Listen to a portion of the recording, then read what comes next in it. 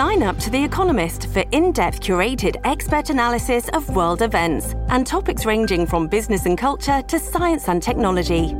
You'll get the weekly digital edition, online-only articles, curated newsletters on politics, the markets, science, culture and China, and full access to The Economist Podcast Plus. The Economist is independent journalism for independent thinking. Go to economist.com and get your first month free.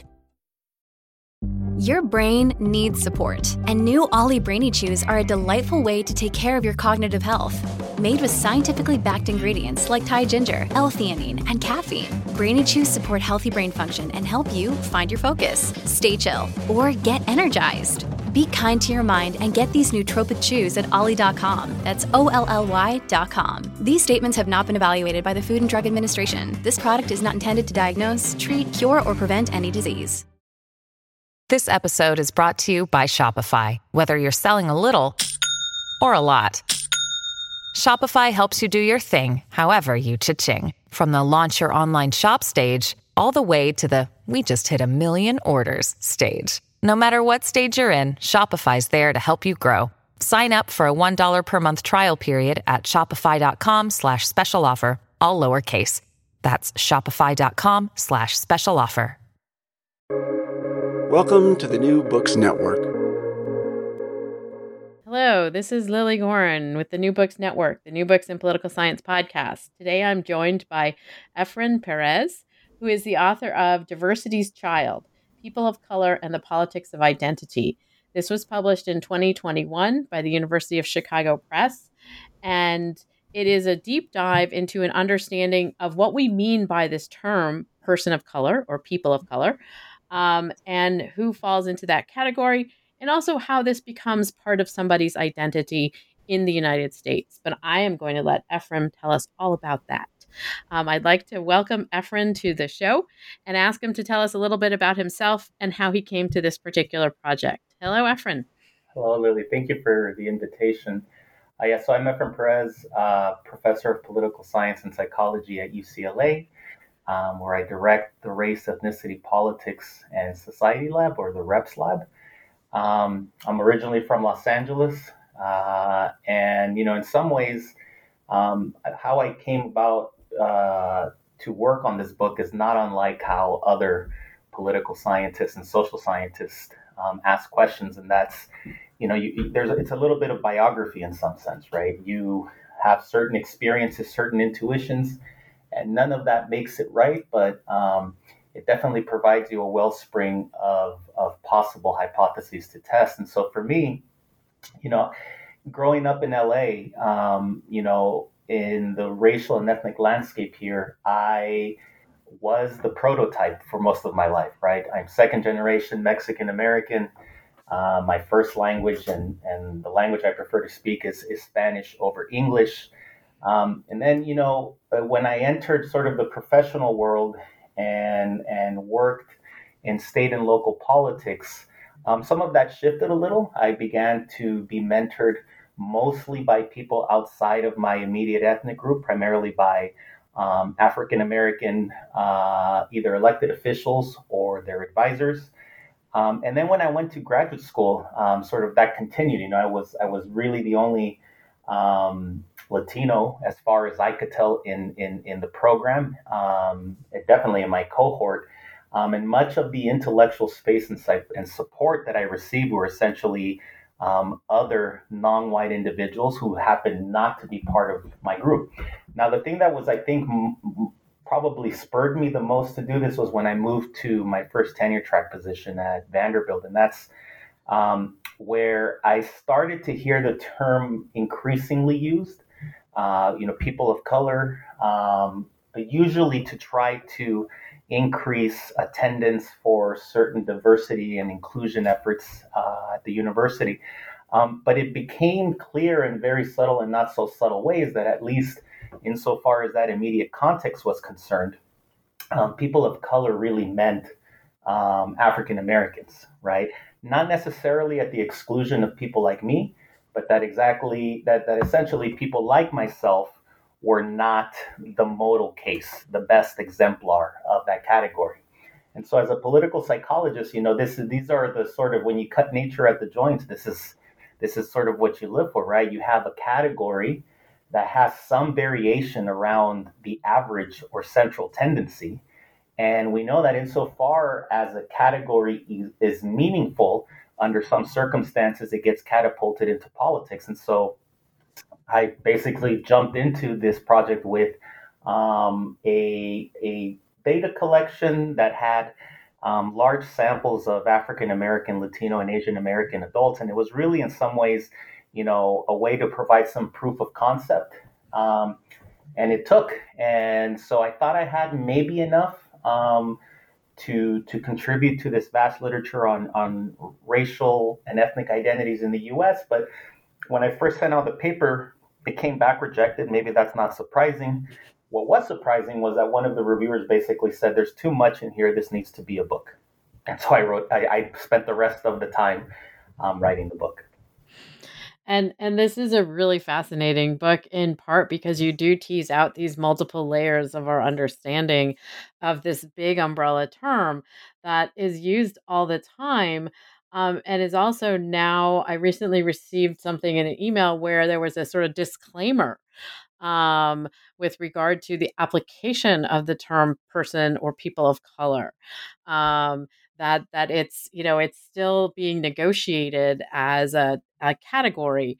So if you can explain for listeners, before we get into sort of the nuts and bolts of the research, what this category is, and you talk about its kind of nebulous origin, and how we look at it in the United States because it's in contrast to the white majority. Sure.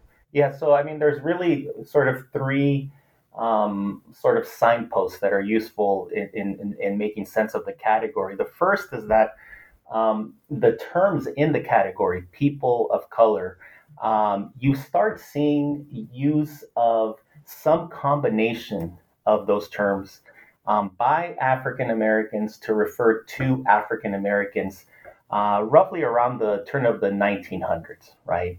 And you see it perhaps most visibly in names of civil rights organizations like the National Association for the Advancement of Colored People. So during the heyday of the civil rights movement, many Black leaders and opinion leaders in particular began to use the term people of color as a way to expand the movement against racial and ethnic oppression. It was a way to find allies, right? And what's interesting is that push was not just within the United States in recognizing that there were parallel civil rights struggles being led by Mexican Americans in the Southwest, Puerto Ricans in the Northeast, Asian Americans on the West Coast, but that there was an international component. And the reason really, according to opinion leaders, is that essentially racial oppression in the U.S. is tied to racial oppression in the third world and beyond, right? And so that was the general narrative, that was the general push. And so this is when the term itself starts to get a little bit of traction. And part of what is pushing it is this sense that people of color is a much more affirming label to describe, in quotes, minorities, right? Where minorities is a bit more devaluing. So this is very consistent with this push of not only to get more equal rights, but recognition and acknowledgement that, these various non-white peoples are a core segment of the U.S. population. Now, when you fast forward to the post-1965 era, this is the era that marked a watershed moment in immigration to the United States. You start seeing in the late 80s and early 1990s, again, primarily being led by African American opinion leaders, the use of people of color as a way to underline just how extensive racial and ethnic inequalities are. And so you see this in newspaper coverage, for example, where an African American reporter will refer to a local school board struggle where African Americans, Latinos, and other people of color are basically getting the short end of the stick. And so this is where the nature of people of color starts to come in, right? That it's essentially a minimizing of intergroup differences and a privileging of sort of like a shared experience, shared commonality, shared attributes, with one of the big ones essentially being that you appreciate that there are systemic causes to the inequalities that African Americans and others sort of experience. Now, when you start looking and poking around, what you realize is that the category itself is more than a turn of phrase. It's more than just a set of words. It basically indicates a meaningful category that, under some circumstances, can do some political work for individuals who are non-white. And in terms of doing this political work, in the United States, the way that it is applied, it generally encompasses, as you talk about in the book, three main non-white groups. Can you explain about how that umbrella term came to incorporate with regard to this inequality in the United States, those particular non-white groups? Yeah, so in many ways the story is about how categories that seem perhaps artificial on the surface take on meaning. They grow some legs, and so I'll answer that by giving you sort of two other examples where we take for granted the life that certain categories have. One is Latinos in the U.S. or Hispanics. This was a label that was primarily used by the U.S. Census to classify disparate and wildly different national origin groups: Mexican Americans, Puerto Ricans, Cubans. Ditto with Asian American, right? And if you go back to the early 80s, when there was like some hot debates about these terms, one of the main critiques was, look, these groups are so artificial, right? They're basically flattening experiences. And in some ways, in a normative sense, that is true. But in a cognitive sense, that's how categories operate. That's how identities take life. You have to have essentially some sense that there is a there, right? And so with people of color, a lot of the incorporation has to do with rhetoric, discourse that highlights not the differences between the groups. So not the fact that African Americans are here primarily because of slavery and its negative legacies, and that maybe Mexican Americans are here primarily because of immigration.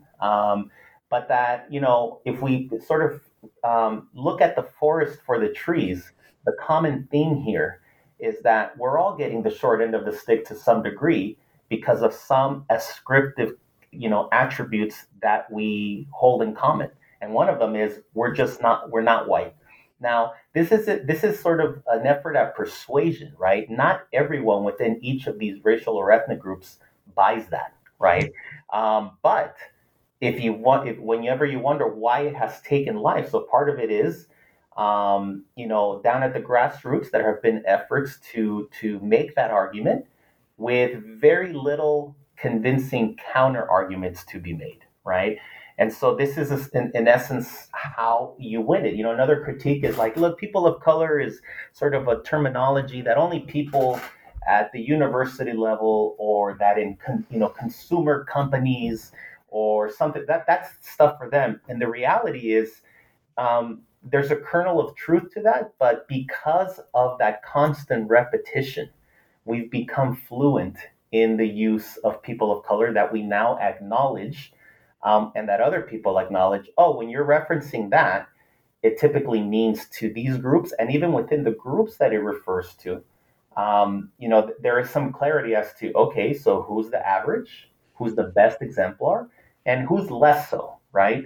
I will say that in the book, I started off with those three main groups primarily because they're the sort of the largest segments. But in my lab, we've started to undertake some work to assess essentially the degree to which other non-white communities that maybe are ignored sort of operate with some of the tenets reported in the book. And so we have one research project that takes a look at the degree to which Middle Eastern and North African individuals can also be persuaded to express solidarity with people of color, where people of color is essentially African Americans, Latinos, and Asian Americans. And the long and short of the answer is yes. It appears to be sort of a mechanism that thrives essentially on highlighting shared experiences of discrimination, sometimes vicariously, right? We're talking about groups where maybe some individuals don't directly experience these things, but they've had ancestors, some of them recent, who have. And so this is part of what makes the group one, right? We can point to, call out those kinds of experiences. And I wanted to ask you, because as I was reading through your research, and one of the things that you talk about early in the book is also that this is an understudied area of research. As you say, you were sort of poking at it and realized that there wasn't a lot of stuff out there that sort of trying to understand the bigger umbrella and then the groups within the umbrella. But I was also thinking about the fact that we've read about 1,000 million stories in the New York Times and the Washington Post about white people at diners and what they think, and not so many Yeah. about people of color at a diner, say, Right. Yeah. and what they think, and so you're trying to make up for some of that. I don't think you've made up for all of it, but. Yeah, no. So that's in the social sciences, part of how you develop your career and your reputation is by usually not so much by coming up with something completely new, especially if you recognize that social science is sort of cumulative, but rather seeing dots that other people don't see and making connections between those dots. Right. So in the case of people of color, we talk a lot about, increases in racial and ethnic diversity. And the particular frame, useful as it is that, the increase in racial and ethnic diversity, or quote unquote minorities, has consequences for how white individuals, or some white individuals actually, see the world. Right.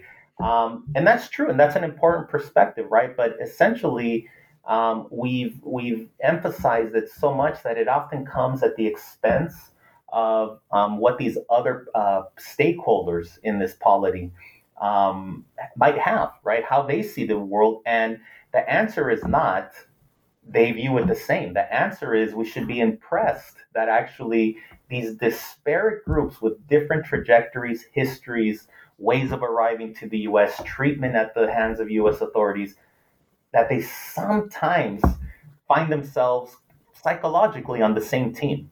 And that, to me, is perhaps what is most impressive about a category like this, which stands alone, but basically is based on its ability to encompass all these other communities in a meaningful way. And so I wanted to ask you about the nuts and bolts of the research, because you set up a study that looks at individuals who are in this umbrella with African Americans and Asian Americans and Latino Americans, and you ask them about the context in which they identify. And I thought that research was really interesting because you also said it's not in a vacuum. You have to understand how people identify in context with their family, with politics, with and you're looking at students also, so with their major apparently. And so can you explain a little bit about how you started to design the context to get at this question of how people see themselves both within their particular group and then in this larger umbrella?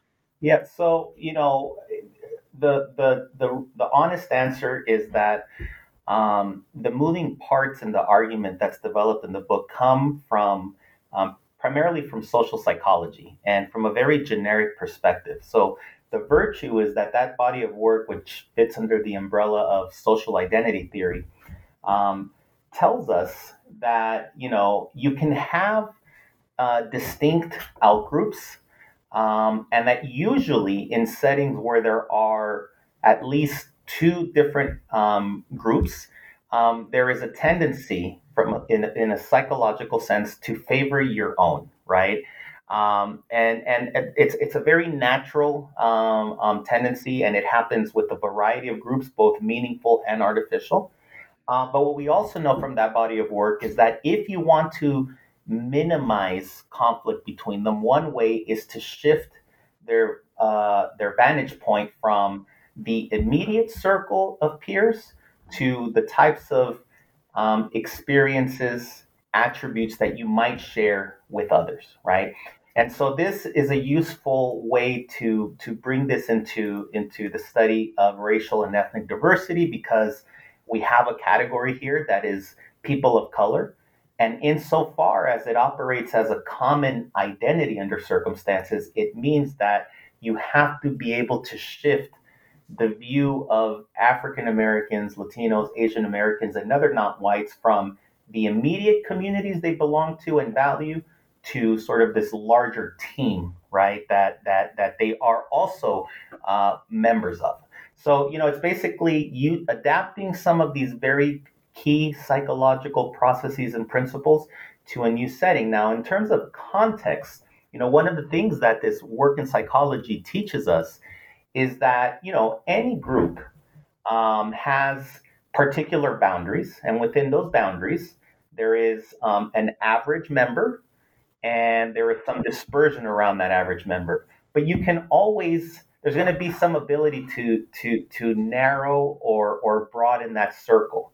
And that really depends on the configuration of possible group members in an immediate context.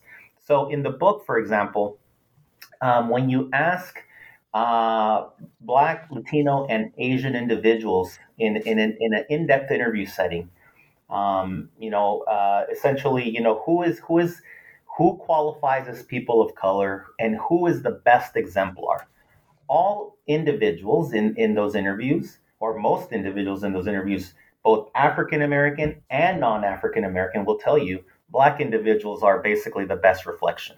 And it's usually a conversation about, well, we all get the short end of the stick, but there is nothing like being from a community that was transplanted here forcefully and worked and forced to work here, for generations, right? And so that's sort of what comes up. But then in other studies that are more psychologically inspired, you can actually shift people's view about who owns the category people of color in a particular setting or context, right? And so I demonstrated this in the book with a study that I conducted with UCLA undergraduates. So if you know anything about UCLA, it's an incredibly racially and ethnically diverse place, but it's also a place where African Americans are numerically in smaller proportion to their Asian American counterparts, who are the plurality of the campus, and then Latinos, who are often described by university officials as a sort of ascending group, right? A group that's already chunky, but it's getting bigger. And so the manipulation in that study was essentially that, right? Like the control group was, there's a bunch of regional diversity because most in-state students come from Northern California, Southern California, et cetera. And then the treatment conditions were Asian Americans are the largest segment of people of color, and then Latinos are a growing segment with it. And so the people in the two treatment conditions get asked some questions about how much, for example, how good a reflection African Americans are of the category people of color. And basically the signature pattern is those who respond to or were exposed to that treatment update their view about the prototype people of color, right? Essentially by downgrading African Americans relative to some of the other groups. So, it's useful in two ways. In one way is that it's not set in stone. So the category of people of color is not set in stone, which means that there's an opportunity for political leaders to expand or narrow the boundaries of who we are. And then the other one is that, because it's not fixed, it has both opportunities to really become stronger, or in some cases, fall apart, right? Where the category just cannot do the work that it needs to do. Because the big challenge is, keeping together this coalition in a psychological sense of these different groups. And the main problem is that in order to do that, you have to your group members have to be persuaded that essentially the common struggle is important for everyone, and that each group's struggle is not any, shouldn't be receiving more priority than another. And that's problematic, in principally because one of the psychological principles that we see in human life is that we want to be special. We want to be unique. We want to belong with others, but we don't want everyone to belong, right? And so the way that manifests itself in diverse settings is it can quickly unravel into, well, you don't know what it's like to be the descendants of slaves. Well, you don't know what it's like to have undocumented parents and have to basically justify your existence here. Well, you don't know what it's like to have your ancestors interned, et cetera, et cetera. That's when this stuff falls apart, right? And it's a very real part of politics, because if you see sort of misgivings about the category itself, people of color, in newspaper reports, a lot of the focus is often on, well, how meaningful is it if people can snipe at each other or have negative attitudes toward each other? I always try to tell people it's the same way that I can have, in some circumstances, antipathy toward another Dodger fan. But when we're at the game watching the playoffs, we're on the same team, right? And so it's a very silly example, but it's one that you observe in these inner group contexts and conflicts that we see. And in terms of the research itself, you talk about the experiments that you did in using or surveying students, and then also coming back and talking to them again after the initial survey. Can you explain a little bit about how you set up the research trajectory to get at what you were hoping to see or understand? Yeah. So in some ways, the project started out as a measurement project, right? Is this category, people of color, an actual identity? So can I get people to answer a battery of survey questions aimed to capture identification with this category? And if they answer them, will I have, variation around their answers? And then can that variation help to explain, is it correlated with their support for policies that affect their own immediate group, and support policies that may not directly affect their group, right? And can it do so independently of a lot of other things that we know affects the political views of African American, Asian American, Latino individuals? And so that's how those three parallel surveys sort of started out. And the takeaway points were, we can measure this. It is distinct from some other important identities that people of color hold. And it adds predictive value, right? It is associated with support levels for policies that range from support for Black Lives Matter, support for deferred action on childhood arrivals, etc. Right. So then that was the initial, that was the sort of the main study that started it all. Well, if you know that you have a there, then the question becomes, what is it? What's its nature? And so to answer that question, I conducted those in-depth interviews. And this was really a data collection for people to teach me what I couldn't learn, and I knew that I couldn't learn simply by picking up history books or Googling stuff, right? I mean, that's really the main takeaway. And it was a way to enhance the conceptualization of what people of color are. And that's actually where this sort of conceptualization of people of color as a common identity that sort of accommodates these subgroup identities. That's where that sort of idea came from. That's where I realized, oh, this is just like what we see in social psychology. And so we have that, and then that's still not enough, because then people are going to want to know under what conditions might it matter. Are they really saying that they're people of color, or like are they just telling you what they want to hear?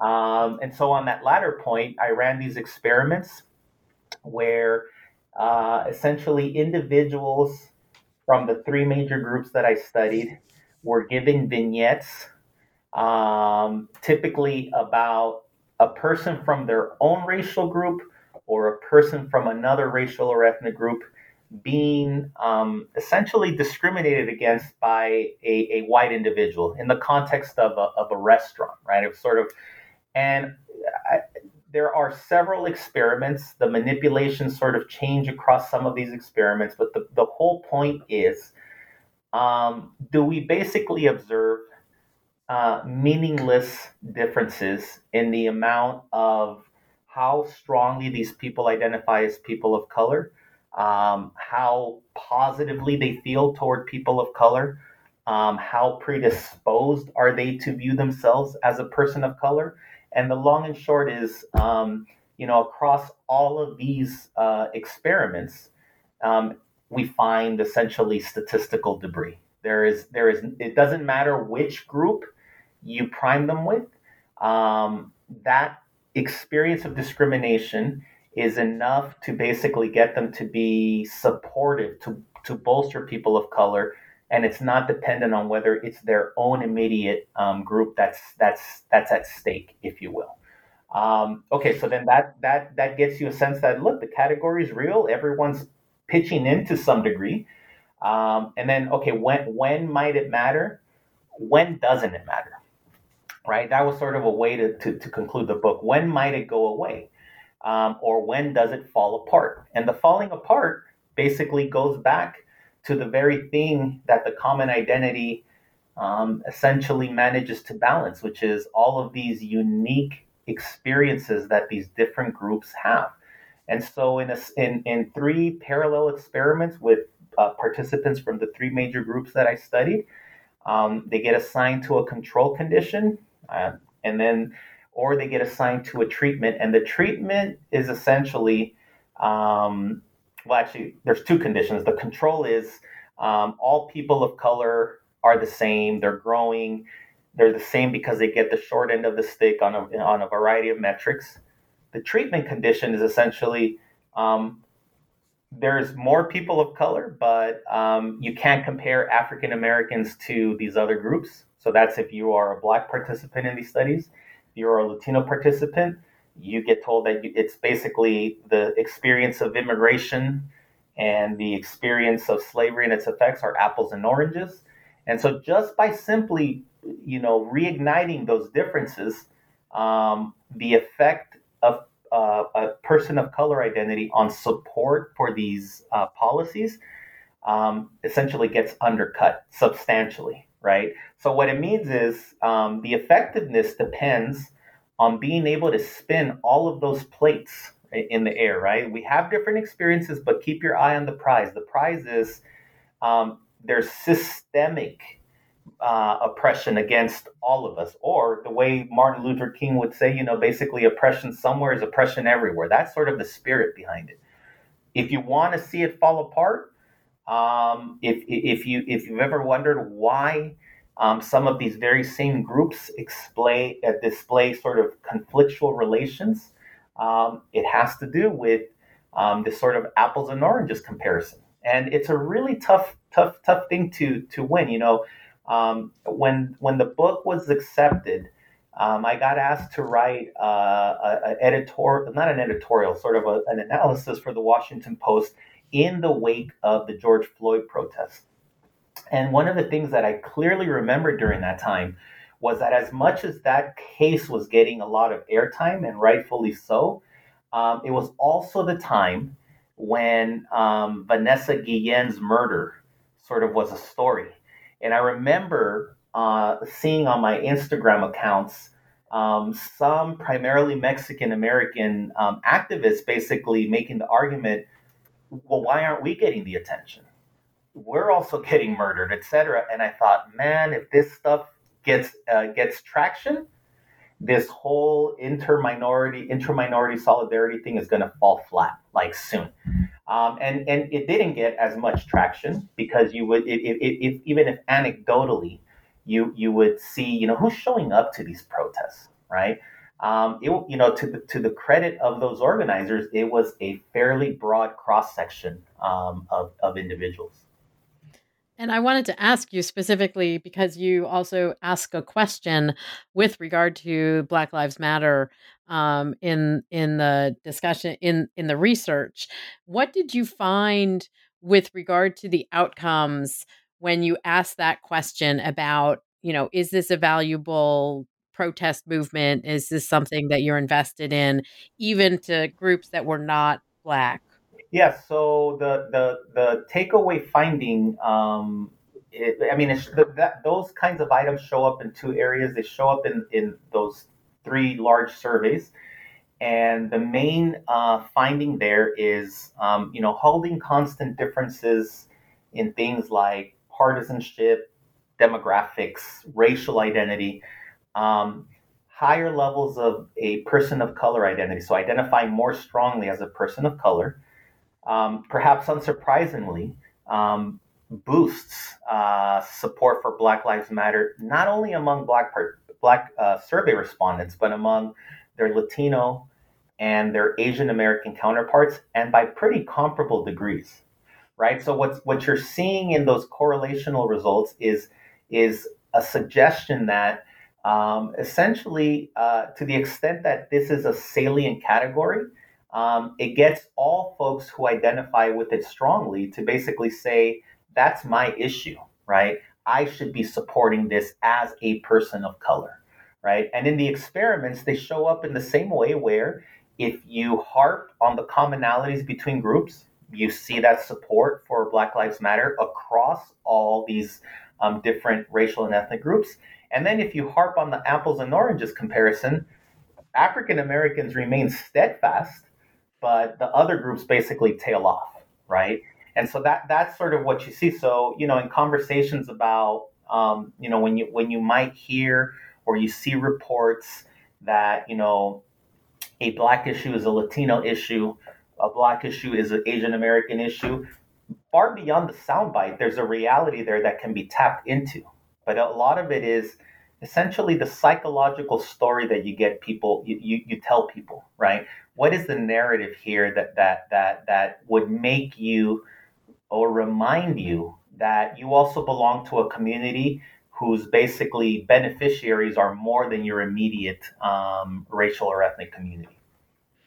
And so this is an amazing book with great titles of all the chapters. And so I want to recommend not only the title of the book, but all the chapters as well. And you say in it, particularly in the acknowledgments, this is a book that you said you had to write, not to achieve tenure or promotion, but because you needed to say what the book is talking about. Can you explain a little bit about why this was essentially coming from you? Yeah. So, some of it, as I mentioned at the very beginning, is you end up seeing yourself as a data point, right? And you say, wow, there are a lot of other data points like me out there. The other part is I might not take myself seriously. I take my craft seriously, and much like my immigrant parents, work is a badge of honor. And so, at the time that I arrived to UCLA, that was a very abrupt transition for me professionally. It was a change of setting, change in colleagues, change in expectations, and in some ways, writing the book gave me the kind of focus that I needed to mitigate some of that turbulence. Right, it gives you focus, it gives you something to look forward to, and so I had to write it in a sense as a way to manage my own, psychological, emotional well-being. Right, there is something powerful about consistency in work ethic, and I think one of them is that as a social psychologist or someone who is familiar with social psychological work, I can tell you that a big part of it is you feel you have some degree of control in an otherwise uncertain sort of context, and that's why that's more or less what the book played for me, the role it played for me for about 2 years at UCLA, and even before that, it had already started at Vanderbilt. But again, it was basically those three major surveys, and that was about it. Everything else was to come back and have something new. Professionally, I always had a worry as someone that was on the tenure track that if I publish, what they're expecting me to publish. How much of this is due to the particular setting that I'm in? I was in a very supportive environment at Vanderbilt University, and am I going to be a one-trick pony? Essentially, and that can be pretty nerve-wracking for people that are in a craft that is based on creativity. I mean, I know we don't look at it that way, but that's essentially what it is. And so again, having that consistency and objective of trying to say something new that perhaps other people will find useful was enough to help me get through that transition period, and to remind myself that in this business it's mostly about there's a big expressive component to a lot of the work that we do. I mean, I believe in the science. I take my identity as a social scientist very seriously, but there is sort of this almost artistic sort of side, which is like, this is the kind of work that I do because this is the kind of individual that I am, and it's not better, not worse. It's just expressive. So may I ask you what you're working on now? Yeah. So, a lot of my effort now as a full professor is essentially to develop a farm team of young talent. So most of the focus is often on graduate students, and we have that focus in my lab, but I've been slowly incorporating undergraduates at UCLA into the research enterprise with the goal of essentially getting them to work on publishable papers. So, some of the stuff that we're working on, I think I mentioned, there is one line of work that it builds on the book itself and tries to identify additional mechanisms that might spur more unity among people of color, and then when we might find disunity. And so what we've landed on, and when I say we, I mean primarily a team of about 4 undergraduates, is this notion that solidarity is a kind of phenomenon that is very responsive to context. You don't go walking around feeling solidarity all the time. You feel solidarity under some circumstances. And so we have a set of papers with different co-authors where we basically hypothesize that what matters for expressions of solidarity are messages that remind you that your group also shares a common form of discrimination. And so to give you a sense, we have a paper under review where we took a sample of Latino and a sample of Asian American adults. And what we know is that in America's hierarchy of groups, Asian Americans do not see themselves as being embraced as American. They're considered perpetual foreigners, but they are also seen as a quote unquote model minority. They're very well-to-do, right? Latinos, in contrast, are not considered well-to-do, but they also are not considered fully American. So the idea is if we prime members of these groups with a message that says something along the lines of, you know, there are groups out there who, despite being here for a long time, are still considered un-American, and you read about this other group, that's going to lead you to express more solidarity. And then that shift in solidarity should be associated with support for policies that implicate other groups. So in the two experiments, we find, for example, that um, relative to a control where people read about the extinction of giant tortoises, if you are assigned to the treatment, if you're Asian American, is, Latinos have been here for a long time and are considered perpetual foreigners. I mean, in a nutshell, that's what it is. So no mention really of Asian Americans, just Latinos. That increases Asian Americans' sense of solidarity with all people of color. And then that increase leads them to support immigration policies that are geared at Mexicans, Central Americans, essentially not Asian Americans, right? And then we do the same thing with Latinos. And for them, what ends up, it increases their support for high-skilled immigration policies, which primarily benefit Asian immigrants, right? And so, I guess I can describe visually what happens, but in the absence of that treatment, when you look at support for more flexible policy toward undocumented immigrants, you see a significant gap in support, with Asian Americans supporting it less, not surprising.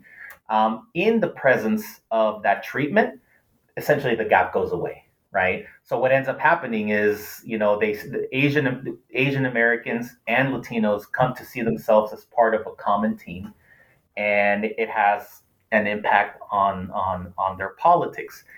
In addition to that, I've been doing some work. There's a book under review on the role that language plays in shaping mass opinion throughout the globe.